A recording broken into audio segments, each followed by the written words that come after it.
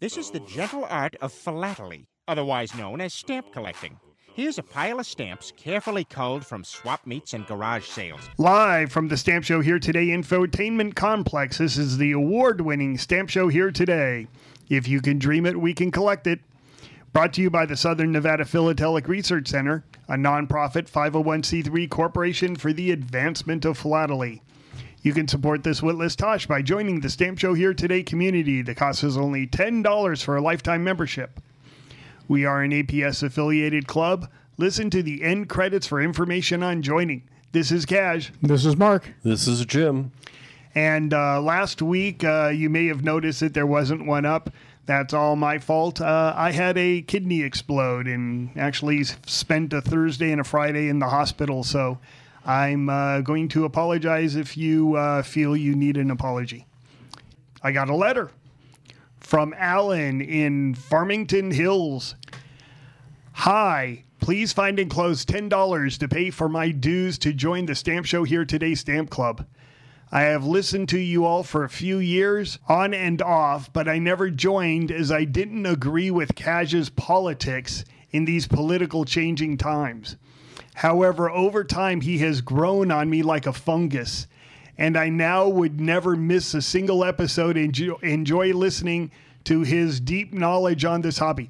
I just wanted to read it because I think that people confuse politics with economics, because my politics is really, really, really weird. Well, I mean, I hate the Democrats and I hate the Republicans. And which one I hate more kind of depends on what hour of the day it is. If you hate me for hating the Democrats, well, I hate the Republicans too. So, give me a break. If it's regarding economics, I try to make my economic stuff very, very apolitical. So give me some input as to what politics you disagree with, because I don't think it's here. So let's talk about stuff that crossed our desks. Mark, what crossed your desk? Well, actually, what crossed my desk was Chicago PAX. I recently came back from Chicago PAX, where I spent oodles amount of money, and it was a good show. Chicago PAX is different for me because I don't rent a car, so I have no life outside of the hotel. So once I get there on Thursday night, I don't leave until Sunday afternoon, and my entire existence is inside the hotel. I think that's kind of normal. Yeah, That's probably the safest place to be in Chicago, especially in the wintertime. Oh, man. I remember going to Chicago. I haven't been to Chicago PAX now for like 3 years. Except that I don't think they had one during the year of COVID.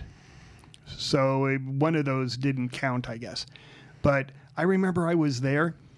And I mean, I grew up in Southern California and now we live in Las Vegas. And I had never experienced that much cold in one place. It was The wind off the lake. Geez, Mani, yeah. yeah. Well, it was chilly, but not especially cold. And of course I wasn't outside. Yeah. Except for Thursday and Sunday. But it was a good show. A lot of dealers were there. I was able to buy the a jaded green revenue, the $10 1952, which is the key stamp in that era. So I'm now 13 stamps away from completion of my dated green. I'll give the revenue. dealer a shout out. Who did you buy it from? I bought it from Jim Bardo. Oh, yes, of course. So yeah, that was great. What else did you buy? You couldn't have just bought one stamp and left. I bought 138 stamps, and it was tough going sometimes. But yeah, the idea is you eat a big breakfast so that you can stay on the show floor for the entire day. Was there an auction? There was no auction. No, there were exhibits, but I never found them. I never had a chance to go look for them. Yeah, I think that exhibits are very, very necessary, but I think they're very over. I don't think that people spend a lot of time with them. I don't think it's a thing that people really seek out. Yeah. And it's interesting. There is a stamp show here in Las Vegas on December 14, 15, 16. Yeah, 14, 15, 16. But the fluidity of the stamp shows in early 2024 is interesting. Orco Expo, which is normally the first big show of the year, is canceled. Well, yeah.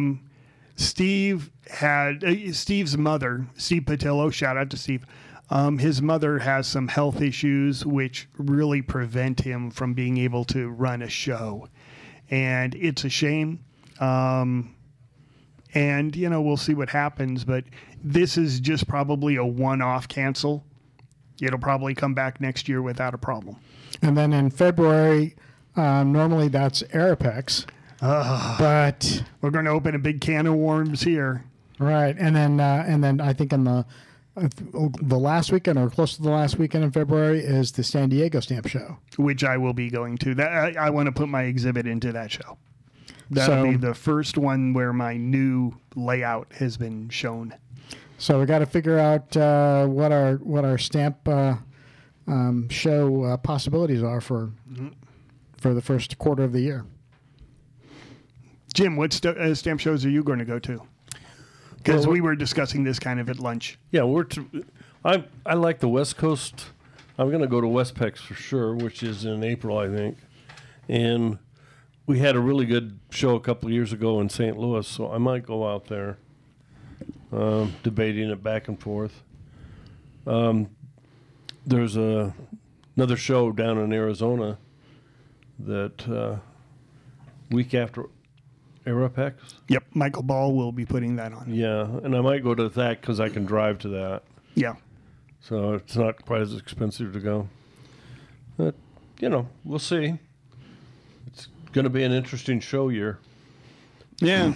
So, Dawn, we haven't gotten to a show. When was the last stamp show we went to? Last stamp show we went to, the last one we went to was Omaha, and that was pre-pandemic. Oh, yeah, yeah.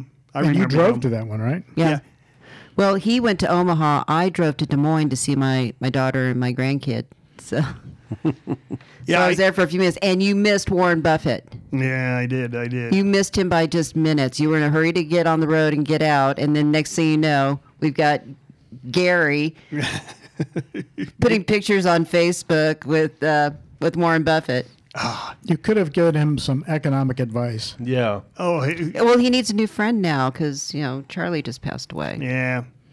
Well, no, the whole story, I would have had him autograph a block of the 7-cent Eagle stamps because that's his forte. His foray into stamp collecting was trying to corner a market on a stamp, and then they just printed more stamps.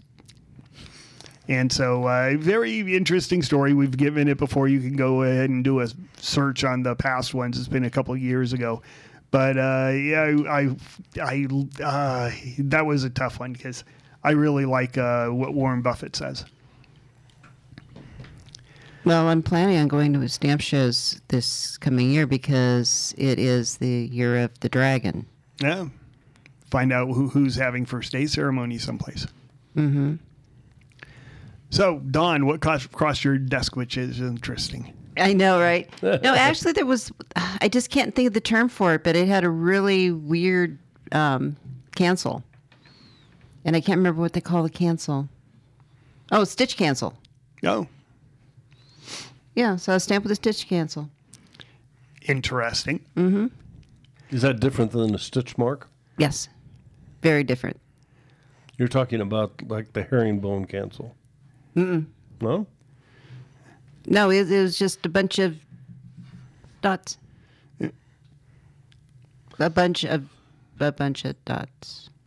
Stitch cancel. So far, that's as clear as mud to me. I know, right? And don't ask me to draw because I'm not very good at drawing. But So, Jim, what crossed your desk? Well, you're talking about cancels, so we had some fancy cancel come in on stamps, and that was very interesting because some of them it's really hard sometimes on a fancy cancel because they're not usually struck very well, and the devices that they used cork a lot to make those marks, and so they wore out. And you have reference books on the fancy cancels, but anyway, there were some that I thought they were probably fake. I saw those too, and I agree. Some of them did not look right. They were just too plain. Mm-hmm. And so, anyway, just there are fake cancels on stamps, fancy cancels, and they're usually a little bit different than you see in the reference books in Skinner, or Cole.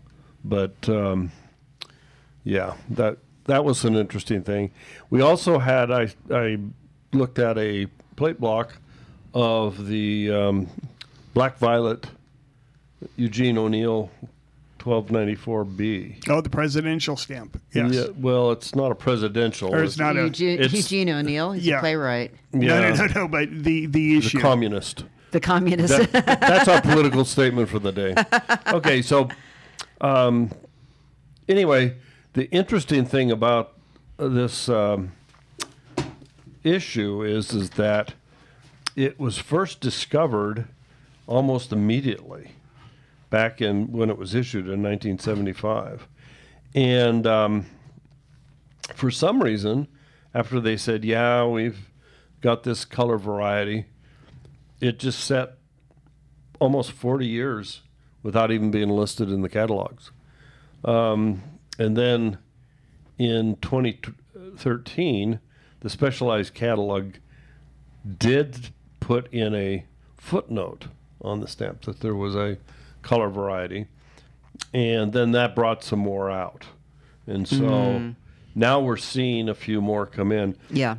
But the story behind it is kind of an interesting deal. I've got an article from Lynn's Magazine back in 2017 about it. And this is when I first was aware that there was this color variety. And so I started searching for one. And it was like, oh, yeah, you're going to find that, right? And one day I was at the show in St. Louis, as a matter of fact, a couple of years ago. And I was going through a dealer's bargain boxes. And I came across the cover, and it had the regular ONeil stamp on it, and then it had one that was black. Oh. And because they were side by side, it was like, oh, that's the black color, right? Mm-hmm. The key to the black cover, well, there's two keys. The plate block we got is actually, there was only two plates used to produce the color variety. And there's 32902 and 32903. So, but those plate blocks were also in the regular color, the violet color. So, but the way to tell the difference, I think, is the black, especially in the lettering on the $1 United States, which is on the side of the stamp, and the background is very, very dark, black almost.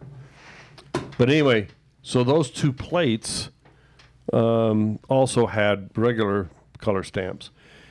Also, there's some really dark, but not the violet dark, in the tagged variety.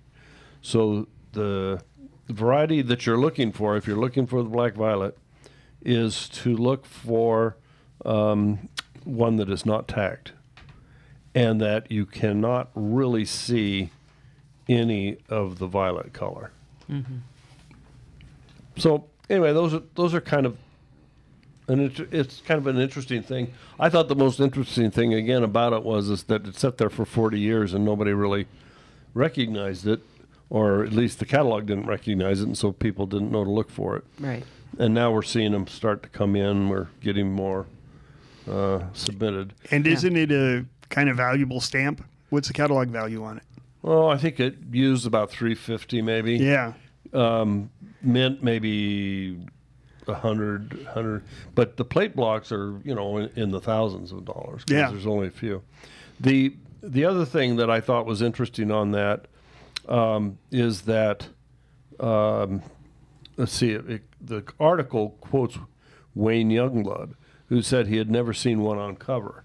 And of course, I found And that you one find on cover. I'm sure there's others out there, but it is listed with a dash on cover. Yeah, in it's the catalog. definitely something that all the listeners should be looking for because there aren't a lot of people looking for it right now. It's a relatively new listing, Right. and it's a relatively valuable one. So you want to go through your $1 O'Neills and, scan through them. Now the problem is that there's a lot of shades Right. of the 1294 that is not the Yes. dark. Right. And so you start, the very first thing you do is, if you think you've got one, is you check it for tagging.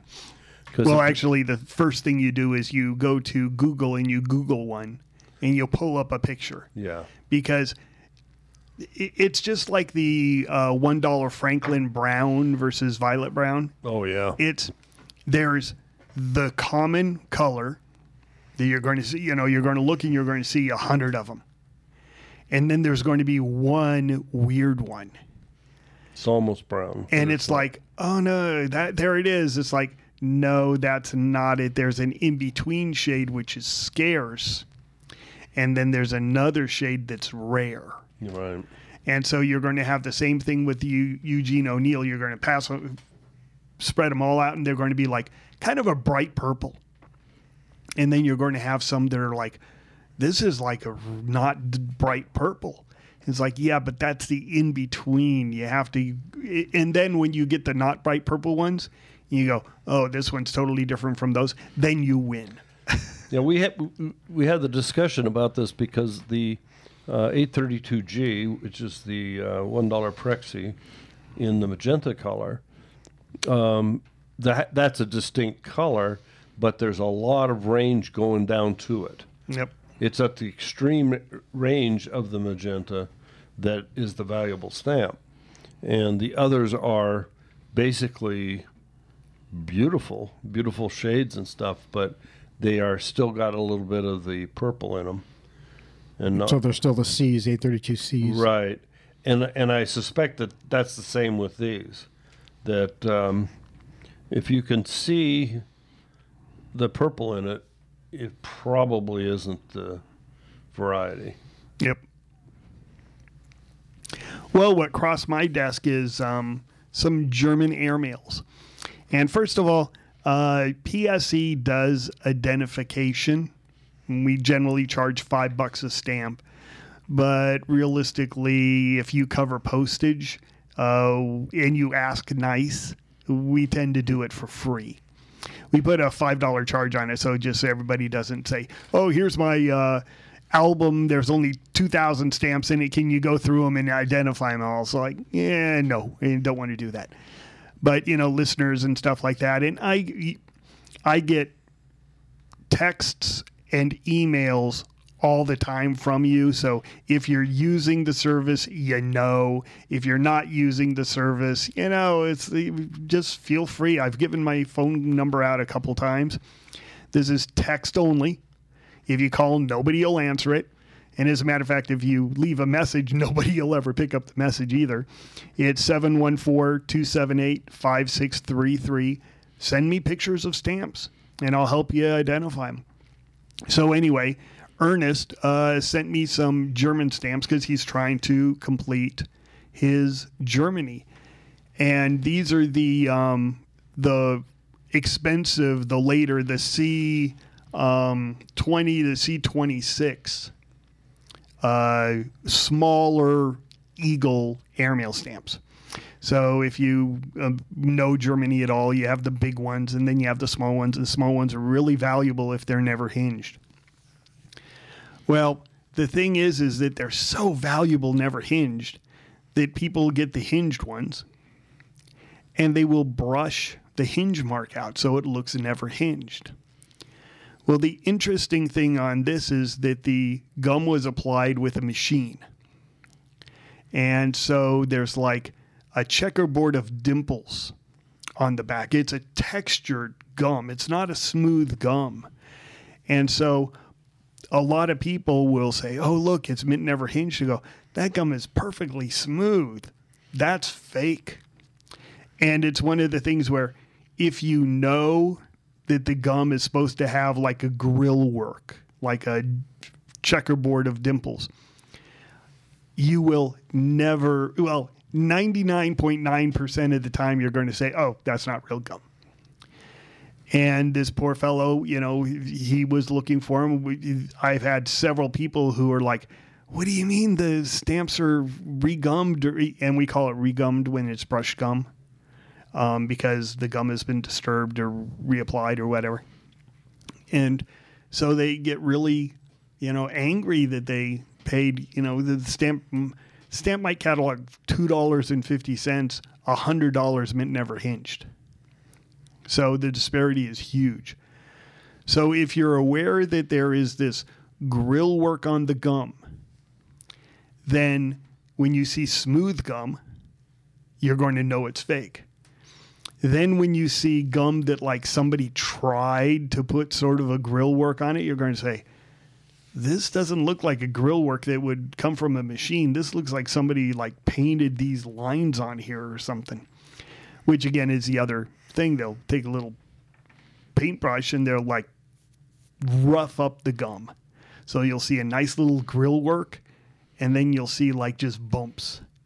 And you'll go, well, that doesn't look right. And it's like, well, if it doesn't look right, it's faked. So shout out to Ernest. You guys feel free to send me pictures of anything you want. And be aware that it's not just the airmails. It's all the stamps from the general issue, semi-postals. These all have like a grilled gum. And so if you see them without it, you're dealing with a stamp that is not mint never hinged and does not have the 25 times premium for being mint never hinged. When you say grill, you're not talking about a grill like on a U.S. stamp, though. You're talking about more like this dimple that's all over the back of the gum. Yeah, it's like a texturing. It's like, yeah, I don't know how to explain it other than like grilling. Yeah, but a grill actually affects the face of the stamp, too. Right. This does not. This does not, yeah. This is just, whatever. Just clarifying that. Yeah, whatever roller put the gum on the stamp didn't do it evenly. It did it like with little dimples. Speaking about gum, I overheard an interesting conversation that Jim Barta was having while I was at his table, and he was talking about how a dealer will try to detect whether or not a stamp is regummed, and try to detect it while on the show floor because you don't have any access to, equipment and that type of thing, or good lighting.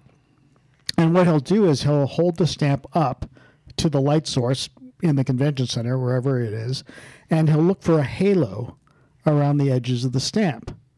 And if he doesn't see the halo, then it's a regum stamp, because a normal stamp, when you separate from the sheet, you leave threads around the edge of the stamp that don't have gum on them. And so when you hold it up to a light source, there's like a little bit of a halo. No, I have to check that out. Sounds like it makes sense. Yeah, whereas a stamp that's been regummed, typically the gum is sticking to the fibers at the edge of the stamp, which don't provide that halo. So I thought that was an interesting, way to, at least do a preliminary check if you're, just on a show floor and very quickly trying to evaluate a collection. I thought that was interesting. Yeah. Anything else? Then happy collecting. We need your help. Nothing on the internet is free, including our phone and internet connections. So you can support the podcast by joining the Stamp Show Here Today Club. The cost is $10 for a lifetime membership. Please include your APS member number, as we are an APS affiliated club. Your support is greatly appreciated.